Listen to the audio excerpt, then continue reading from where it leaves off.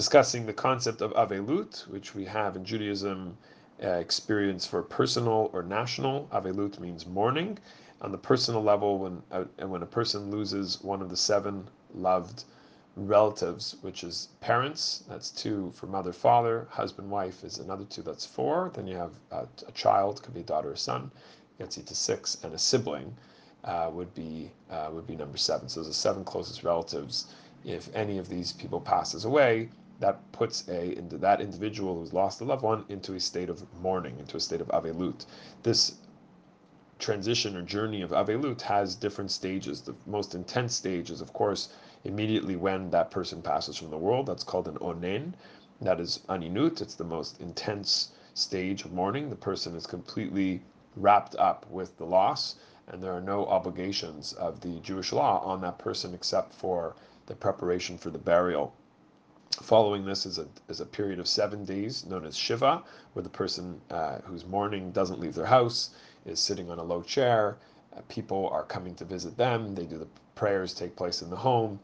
Lots of other practices that we have during that first 7 days. That's the core time where the person is sort of just reflecting on the loss and doesn't have any connection with the outside community, with synagogue, and so on and so forth. Following this, another couple of weeks until 30 days have passed of the leaving of that individual from the world. That's called the shloshim. And once that's marked, any of those relatives, which would be a child or a sibling or a spouse, the mourning period, the intense mourning period, comes to an end, and all customs of mourning come to an end at that point. If it's a parent, which would be for a father or a mother who passes, the child will continue from that point to be in a state of mourning for an entire year.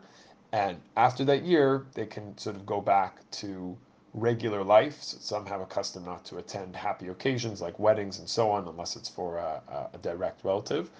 And there are other customs as well. In terms of the practices of that period of mourning, so there's Kaddish, for example. The child, for parents, will say Kaddish for 1 year. It's a special prayer in memory of the loved one. These are the elements of personal avelut. We also have a concept of national avelut. National avelut, 5 rabbinic fast days, one of them being the 17th of Tammuz, 3 weeks later, the 9th of Av, which is the period of the year that we are in now, hence our discussion of the concept and principle of avelut, of mourning, national mourning, not an individual experience, but something that we as the Jewish people commemorate and mark on the Jewish calendar at different points in the year, for the destruction of the temple, for the exile from Jerusalem, for other moments in the Jewish experience that we stop and we realize something is missing. Something is missing historically, since Jewish history is cyclical, and we're constantly going back to those moments, remembering what happened and bringing them into the contemporary space to recall and learn the lessons to prevent tragedy and destruction from happening again in the future. And the ultimate message of personal and national mourning is to realize that our lives are different. Something is lost, something is missing.